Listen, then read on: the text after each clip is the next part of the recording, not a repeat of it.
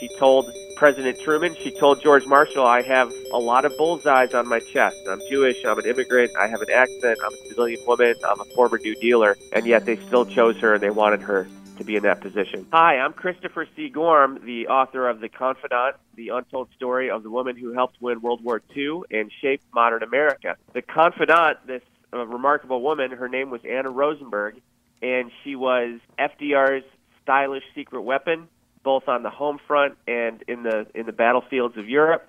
And that was just the first act. In 1950, she became the Assistant Secretary of Defense during the Korean War, and for 26 months acted in that capacity.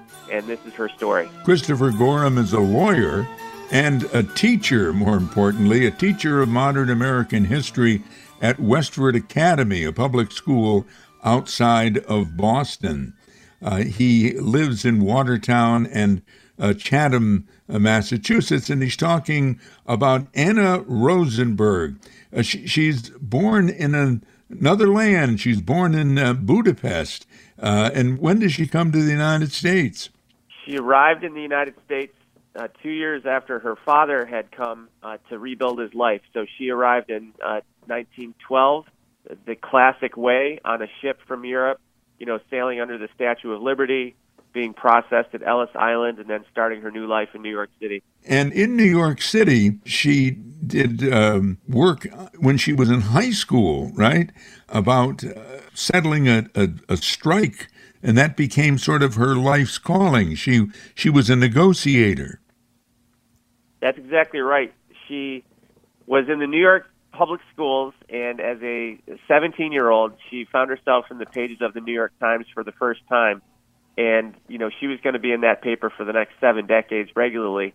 But she mediated a student strike during World War I, and that was her calling. She was a mediator. She was somebody who could bring disparate factions together and find a mutual solution. It seems to me I found 2 answers to this question. Did she finish high school? Well, I don't want to give too much away, but the answer is no.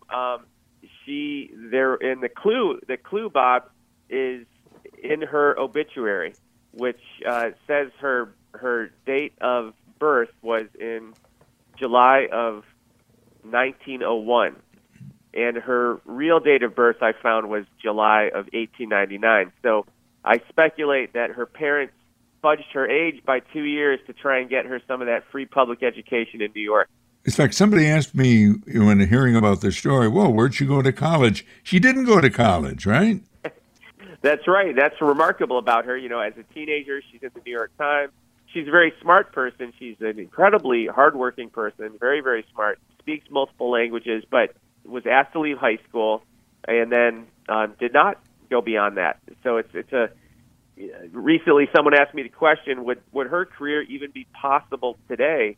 In our society, where we're looking at resumes with such a keen eye, and I'm not sure it would be. I'm not sure her career would even be possible today. And she got involved in politics, and again, this is now in New York State. She grew up in the Bronx, didn't she? Maybe I should ask you that. She did. She started her life in America. Started in the Bronx, and then they moved to the northern edge of Manhattan, near Central Park. During this time, her father had become a fiercely patriotic American, and he instilled in Anna this love of this new country that had given the family a new opportunity. Pledge of Allegiance, the women's right to vote, the opportunity to make your voice heard. So even as a teenager and then a young married woman, Anna Lederer, then Rosenberg, when she was married, was extremely patriotic and always found time to dabble in politics or work in politics, even when she was trying to make a living. Anna Lederer, that was her maiden name. Then she married a man named Rosenberg. And how did she get involved with the Roosevelts, Franklin and Eleanor? After leaving high school, a woman named Belle Moskowitz had hired her. Belle Moskowitz was sort of the de facto chief of staff of the governor of New York at the time, Al Smith, and was just amazed by this young woman's, work ethic and smarts. So Anna becomes very interested in politics, in going to the Tammany Hall speakers and listening to their speeches. She meets a Tammany Hall guy. He mentors her. And a couple of years later, it's 1928, and Anna is now 28 years old. She's at a Democratic tea hosted by Eleanor Roosevelt. And Eleanor sees this young woman. What do you do? And she says, well, I'm Anna Rosenberg, and I'm in labor relations and public relations. And Eleanor Roosevelt says, well, my husband is running for governor of New York, and he could use someone like you on his team. So come to our townhouse and meet my husband. So that's how it worked out. She finds herself at age 28 on the Roosevelt governor team with Jim Farley and Francis Perkins and Louis Howe. And Francis Perkins, we've had a podcast about in recent years from our friend Jim Kaplan. She became FDR's Secretary of Labor, right? That's right. The two women, as the New Deal, of course, Roosevelt's elected governor, and then 10 months later, the Great Depression. And he energetically comes up with this plan in New York State, which, when he's elected president in 1932, is scaled up for the nation. It becomes the New Deal. And, of course, Frances Perkins is, a big part of that. And her wish list, in a lot of ways, became a lot of the pillars of the New Deal. And Franklin Roosevelt, from the Empire State, calls on Anna Rosenberg to run two New Deal programs. First, the National Industrial Recovery Administration in New York State, and then when that was ended by the Supreme Court, she was in charge of getting New Yorkers signed up for Social Security, which was this transformative, dynamic piece of legislation that changed Americans' relationship with their government. Did Anna Rosenberg get along with Eleanor Roosevelt? Very much so. She was one of the only people, a very, very short list of people who could get along with both Eleanor and Franklin. You were either on Team Franklin or on Team Eleanor, but Anna Rosenberg was one of the very few people, along with Harry Hopkins and just a few others, who could avoid those marital landmines and get along with both of them. That said, Eleanor Roosevelt and Anna Rosenberg had a very formal way of communicating with each other for many years. From 1928 until 1942, it was a Mrs. Rosenberg, Mrs. Roosevelt kind of relationship. And then in 1942, in the aftermath of a conversation the two had about Japanese internment, Mrs. Roosevelt starts calling her Dear Anna. And the relationship was very, very warm and very loving all the way until Eleanor Roosevelt died in the early 1960s. As happened with other women, for Franklin, Anna Rosenberg was, well, not a secret friend, but they did things that Eleanor didn't know about. And I don't know what, if there was anything really untoward, but she used to smuggle food to Franklin. Is that true? That's right. Anna Rosenberg would criticize the First Lady for not being a very good cook. That would be one of the criticisms. Not to her face, but she would make those comments. And, of course, Roosevelt's sons would say the same thing. One of them said, my father would have been quite a gourmand, but my mother could only make scrambled eggs. So Anna Rosenberg would smuggle in, these Hungarian dishes like chicken paprika, and she and the president would eat these, in the sun porch or the office off of his on the second floor of the White House. And she had a remarkable access to FDR. She met both on book and off book, something in the neighborhood of 150 one-on-one conversations with the president from the New Deal through World War II. And Anna Rosenberg had to deal with men all the time and did it very successfully. How did she do it?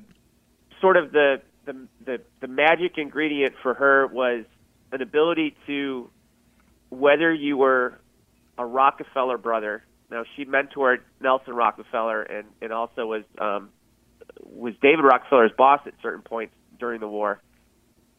Whether you were Rockefeller or whether you were a Teamster or a union man, if you were talking to her, it was as if you were the only person in the world. So that's one thing. She had this incredible ability to make you feel like you were the most important person in the universe. The second thing was for men and for women. So many women would gain the trust of powerful men, and then they pull up the ladder and say, I made it, and other women aren't going to be able to do this. that was not Anna Rosenberg. When she found herself in the halls of power, she was also able to maintain the respect of women underneath her. So I think I used the phrase in the book, she was one of the boys and one of the girls.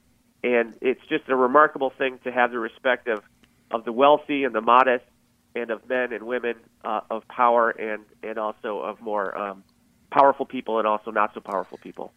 Let's go over some of the things she did in World War II. I mean, she's important in the Depression, but World War II, with the world exploding around everyone, she did some remarkable things. What did she do to preserve the secrecy of the atomic bomb program? Like you said, Bob, she had a number of tasks given to her by FDR that were critical to winning the war and in fact, even prospering afterwards. And one of them had to do with a very delicate situation. And, you have to ask yourself, would this have been something that Frances Perkins could have done? But here it goes. The labs that were secretly devising what was going to be the atomic bomb in Chicago and out at Berkeley were letting people go. So they were hiring people, and after 60 days, they were laying them off without telling them why. And these people, these were good-paying jobs. They'd grown up in the Depression, and they asked, why? Why are we being laid off like this without notice, without any kind of indication of why? The answer was they had to lay these folks off at intervals lest they find out what they were working on, enriching plutonium or whatever it was. So they wanted to unionize. So the general, I think it was General Groves, in charge of the Manhattan Project, cables Roosevelt and says, we have an alarming situation. These folks want to unionize. It's a public process. It's going to blow the secrecy off the whole project. Roosevelt says to Anna Rosenberg, you need to go to Berkeley, you need to go to Chicago and get them to stand down. Eleanor Roosevelt says, Anna, how can you do this? You've always been pro-union. But yet she has to do it. So she goes to these two labs, talks to the union men, and says, fellas, I have nothing to tell you other than this is straight from the boss, and it's an issue of national security. And because of the good relations that they had with her and with the president, they stood down, and the secrecy of the Manhattan Project was safeguarded. And what did Anna Rosenberg do for the GI Bill that came after the war? Well, Bob, this is incredible. In 1917, young Franklin Roosevelt had been sent by Woodrow Wilson, President Wilson, to the trenches of World War I. And now he's the president, and it's 1944, and he chooses as his personal emissary, this is just incredible, Anna Rosenberg. So, and he says to the Army, without telling her, he says, see that Anna doesn't get hurt. So just weeks after D-Day, Anna Rosenberg finds herself in Nazi-occupied France with the American troops, and they're still, in that corner of Normandy before they've broken out into the open country. And for 6 weeks, she travels with the Army as they race across France, liberating towns and villages, and she listens. This was her mission, find out from the GIs what they want, what they hope for when they return. And she listens to these guys, as they're eating, a meal off the hood of a Jeep, or she's looking at their pictures of their sweethearts. She listens to them, and what she finds out was just amazing to her. They wanted a college education when they got back. If they were lucky enough to get back, they wanted a chance at the American dream, the country that they were trying to help save. And she said when she got back to Washington, she immediately was summoned to the White House. And she said Roosevelt lit up when he heard that. Yes, they wanted education. And the provisions that were then built into the Servicemen's Readjustment Act were all educational in nature, and that really elevated millions of Americans, of course, into the middle class. And Anna Rosenberg journeyed to, I think, Buffalo, New York, which was a big center for war production or production of weapons, and took action that cut down on discrimination against African Americans. What happened there? That's right. I think there's a tendency for us to think of the arsenal of democracy as just sort of working as if we flipped on a switch. And it's a little more complicated than that. The labor situation imperiled the operation of the arsenal of democracy. We had way too many workers in places like New York City and too few workers in places like Portland, Oregon.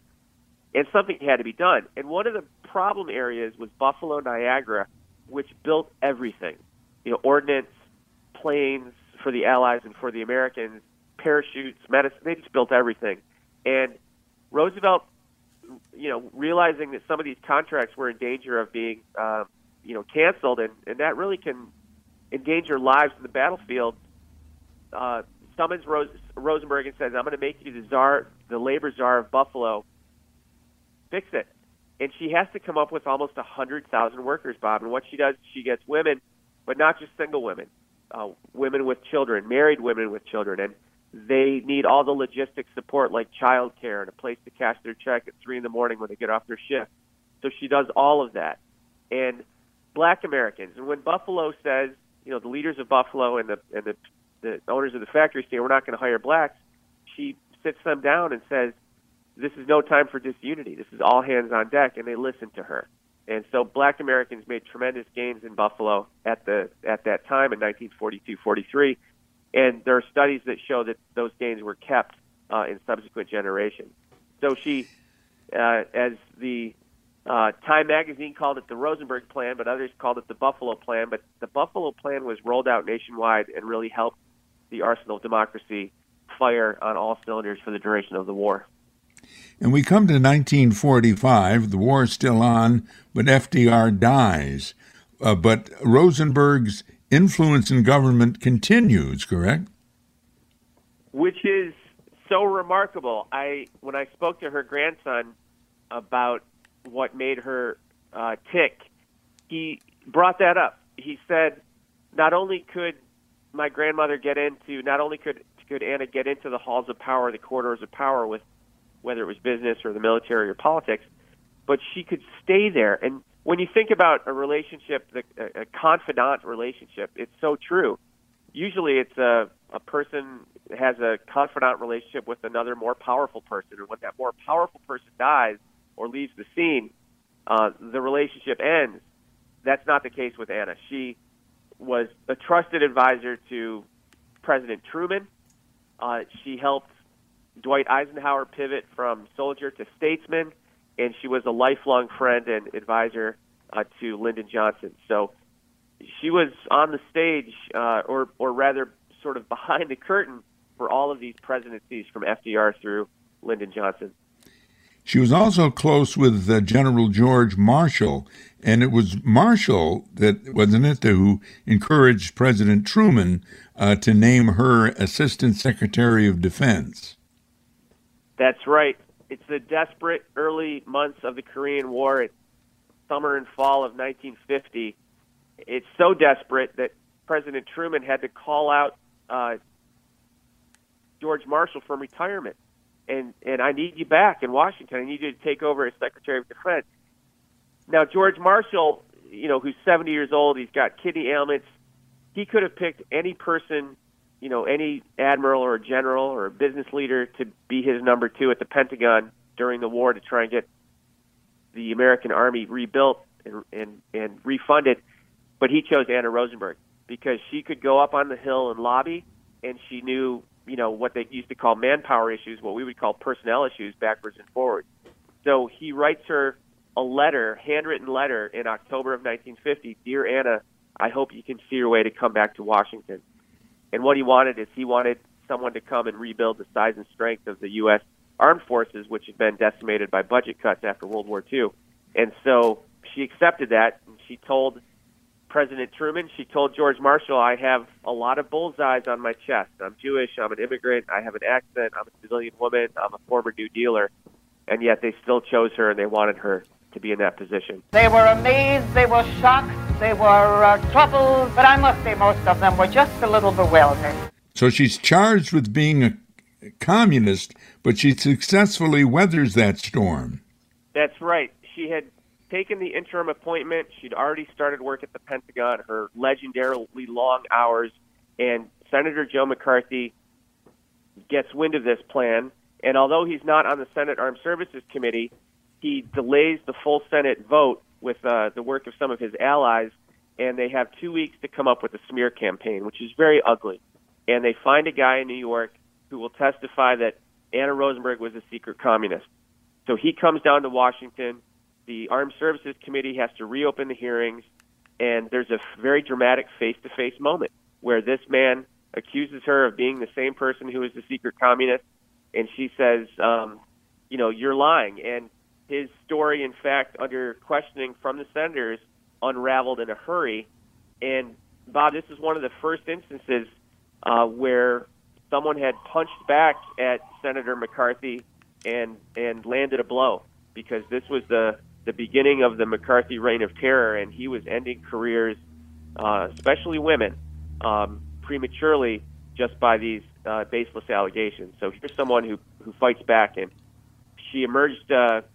She spent 26 months at the Pentagon, so she emerged with her integrity and her career intact. But we haven't talked anything really about her personal life. She's married for a long time to Mr. Rosenberg, Julius, known as Mike, but she divorces him sort of late into their marriage and marries somebody else that she had met in government.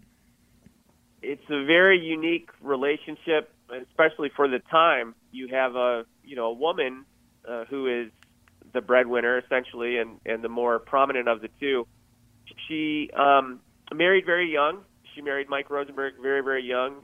He'd been a veteran of World War I, and he was not interested in really her life in Washington. So it was, again, very unique. She spent half of her life essentially in Washington without him, and would always come back to New York on Sunday for Family Day. And they had a son, Thomas, who also was in World War II. But very, very, very uncommon type of relationship. After many years of marriage, after 3 decades of marriage, she separated, and then they got divorced. And in 1962, she married a man named Paul Hoffman, who was the first administrator of the Marshall Plan. And the two of them really formed a power couple that we would recognize today. They were, close friends with Lyndon and Lady Bird Johnson, and along that New York, Washington corridor, very, very powerful. And they had a wonderful 10 years together. He was a little bit older than Anna, but they had a terrific 10 years together, and one gathers that marriage was very loving indeed. And Anna Rosenberg loved hats. Her trademark were these very fancy, very elaborate hats that I think we associate with, maybe like the 40s and 50s. And President Roosevelt loved to tease her about these hats. So one day in 1938, the New Deal, Anna was the only woman director of, the only woman regional director of Social Security. She's in Washington wearing one of these hats, and President wheels in and says, "Now, Anna, that's a very fine hat you have on today, but I can't tell if you're coming or going." And she says, "Well, Mr. President, that's because it's a New Deal hat." Christopher Gorham is author of a book about Anna Rosenberg called The Confidant, the untold story of the woman who helped win World War II and shape modern America. It is time for the History Mystery. We'll explain that. Okay, we're explaining. On today's podcast, we heard about FDR's New Deal, very well-known New Deal deal back in the 1930s. Mm-hmm. FDR's successor, though, here now we get into the mystery. FDR's successor, Harry Truman, also had a catchy name for his domestic policies. Now the question, was Truman's program called the Real Deal, the Fair Deal, or the Square Deal? There's enough information there to confuse you, but we'll give you the answer. The Real Deal, the Fair Deal, or the Square Deal? Well, let me tell you a little bit about our fundraising efforts for the Historians Podcast. We have raised less than half of this year's $7,000 goal in the Historians Podcast Fund Drive. Please donate to keep the podcast going. We've passed the halfway point in the year some time ago. You can be connected to our GoFundMe campaign by going to our website, bobcudmore.com. Look for the blue button, click the link in the blue button, and it will take you to the GoFundMe campaign. Or you can send a check made out to Bob Cudmore to 125 Horseman Drive, Scotia, New York, 12302. You may give anonymously, and no contribution is too large or too small. Now the answer to today's history mystery. Harry Truman, as president, advocated for the fair deal. Was the fair deal successful, you ask? When Truman left office, at best, his fair deal was just a partial success. On the plus side, though, Truman had banned racial discrimination in federal government hiring and ordered an end to segregation in the military. On the negative side, for example, Truman's fair deal had proposed national health care, and that didn't happen, certainly not then. When Anna Rosenberg was Assistant Secretary of Defense during the Korean War, the nuclear arms race began between the U.S. and Russia. In my hometown of Amsterdam, New York, and throughout the nation, there was an emphasis on civil defense. Edward Cushman, Amsterdam school superintendent, issued instructions for surviving an atomic bomb attack in October 1950. It was the year after the USSR tested its atomic bomb.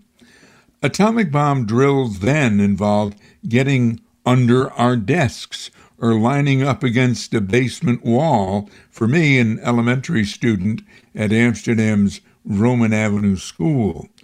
Cushman cited information from the state of New York. At the suggestion, he said, of the state education department, we're handing out directions for pupils in case of an unexpected atomic bomb attack. While there seems to be no probability at the present time for such an attack, these atomic bomb attacks might come without warning. Amsterdam had a civil defense office in the City Hall Annex, a small building on the grounds of City Hall on Church Street. Students were advised to get to cover if an air raid warning was given before the attack, go to a public shelter, the nearest building, your own cellar, even a tree to shield you from burns, or a thick wall that was to protect against gamma rays. If there was no warning and just a blinding glare in the sky, the advice was to turn your back on the blast and drop to ground with face on arm, eyes closed for a full minute. If indoors, the memo said students should drop to the floor or under desks, tables, or beds with their backs to windows.